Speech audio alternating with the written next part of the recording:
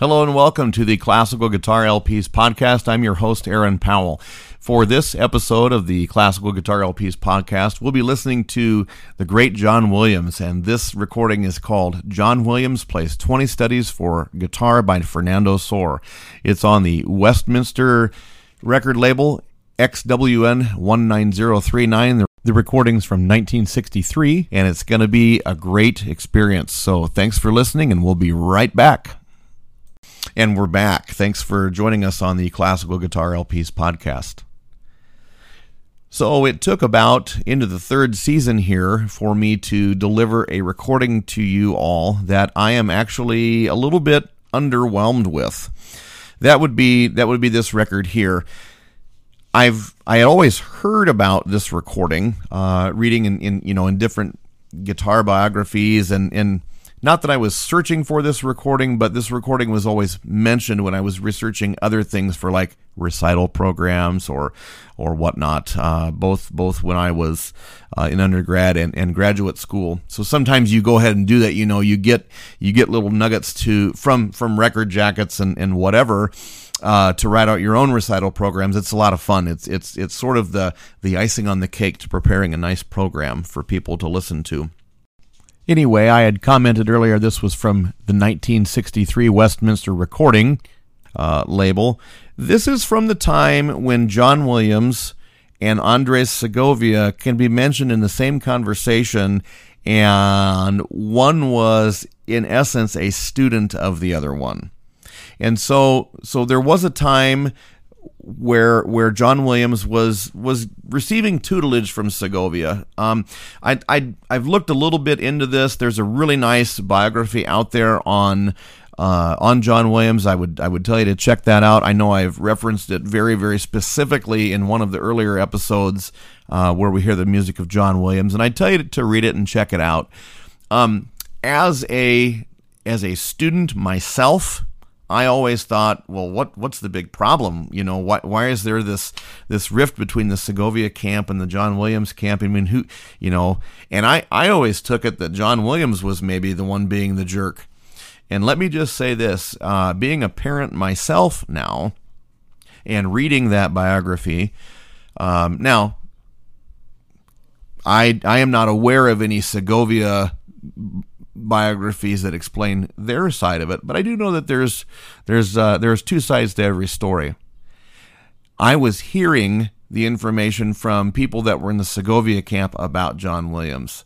After reading that biography and after being a parent myself of two lovely children, I can totally understand why there might be some animosity. And so I would just invite you to read that, and you can make up your mind yourself on it. So in any case, this recording, what I am underwhelmed with, unfortunately, there's a lot of pops and crackles. This is an old mono. Recording, and I do want to thank my friend Joe Diaz for loaning these out. This is one of Joe's records that he let me borrow. It's a great record. It's a great record. I love hearing the playing of John Williams. I love hearing the playing of John Williams playing Fernando Sor. It's not always a treat that we get. We get to hear tons of recordings of John Williams play the Magic Flute variations, but this is some real what we call didactic or studies, and it's great to hear his playing on it. Now, what I'm underwhelmed with is this. Again, I had said that the pops and hisses, it's really a noisy record that I can't do much about. I also can't do much about how John Williams plays them. I don't know that we hear a tremendous range of dynamic levels. There's not a lot of contrast. He just sort of plays the music. I don't want to use the word sequencer or computer. I just want to say those so you have that a little bit of an idea in your head. John Williams just puts this out there. Like I say, I don't think there's a huge range of loud louds and soft softs. There is certainly not a tremendous amount of coloration in the playing with regard to Dolce Ponicello. They're just simply played. Is this a bad thing? Not necessarily. But it's certainly not this recording is not a featurette in musical interpretation. This is simply notes and rests, and I guess that's what I am saying in terms of a criticism of it. So take that, listen to it, enjoy. Side 1 is pretty cut and dry. It's numbers 1 through 13. The highlights that I would throw out there, what study do you pick and choose? My goodness. I love number 3, of course. I love number 4, number 5, number 6. There is some scratching damage in number 5, unfortunately. At the time of me recording this, I have not yet attempted to edit the skips that are going. I keep saying scratching. They're skips where the groove gets caught and it keeps playing the same thing over and over again. And I will do my best to take that out so it happens like once or twice. At the time when I was listening to it, I was across the room and tried to manually fix it. And anyway, it's a little bit of a goof up in there, but we'll give it our best shot. So, side 1 is studies number 1 through 13. You've heard me rant and rave about this recording, so please enjoy. This is side 1 of John Williams Plays 20 Studies for Guitar by Fernando Sor. Enjoy.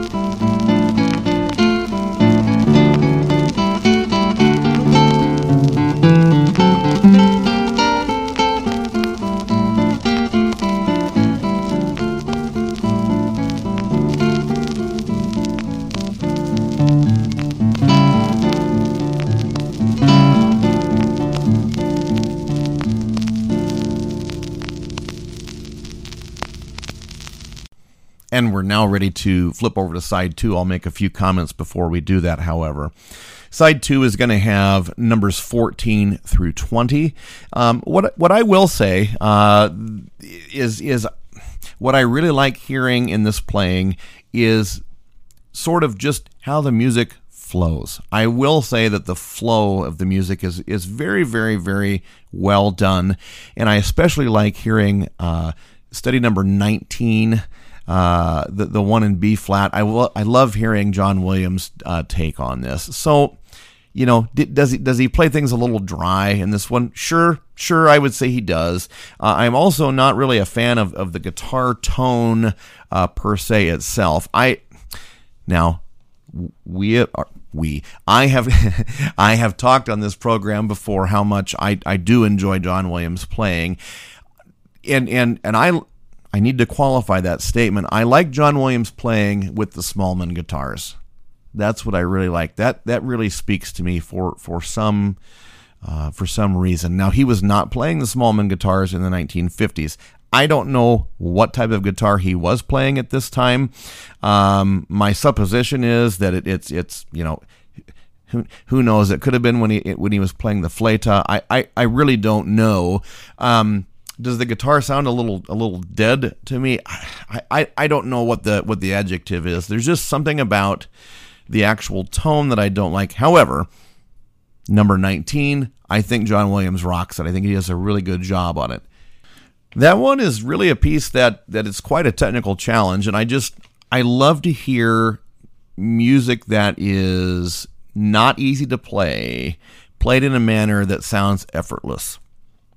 That's how I'll say that. And so I really enjoy John Williams playing, especially of study number 19 by Fernando Sor with that. Now, I will say that this the back of this record is really a great little history lesson. There's a lot of great information on the back of here. One of the things I almost could do is just read these record jackets as episodes, because it's a lot of great information. It's kind of interesting. This is, again, during the time when there is at least probably the most harmony between Andres Segovia and John Williams, and so there's even an Andres Segovia quote on the back of here too. So here's the bio on John Williams at this point. Again, this record was from 1963. Here we go. Born in Melbourne, Australia in 1941, John Williams began to play the guitar when almost 7 years old, taught by his father, a guitarist and teacher of the instrument. John showed unusual dexterity and was taken to meet Segovia when the family went to London in 1952. Segovia, greatly impressed with the young man's facility, gave him lessons and strongly recommended that John undertake full musical training as well as scholarship at the Accademia Musicale Chignana in Siena, Italy. I'm sure I butchered the name of that school, where the famous guitarist taught.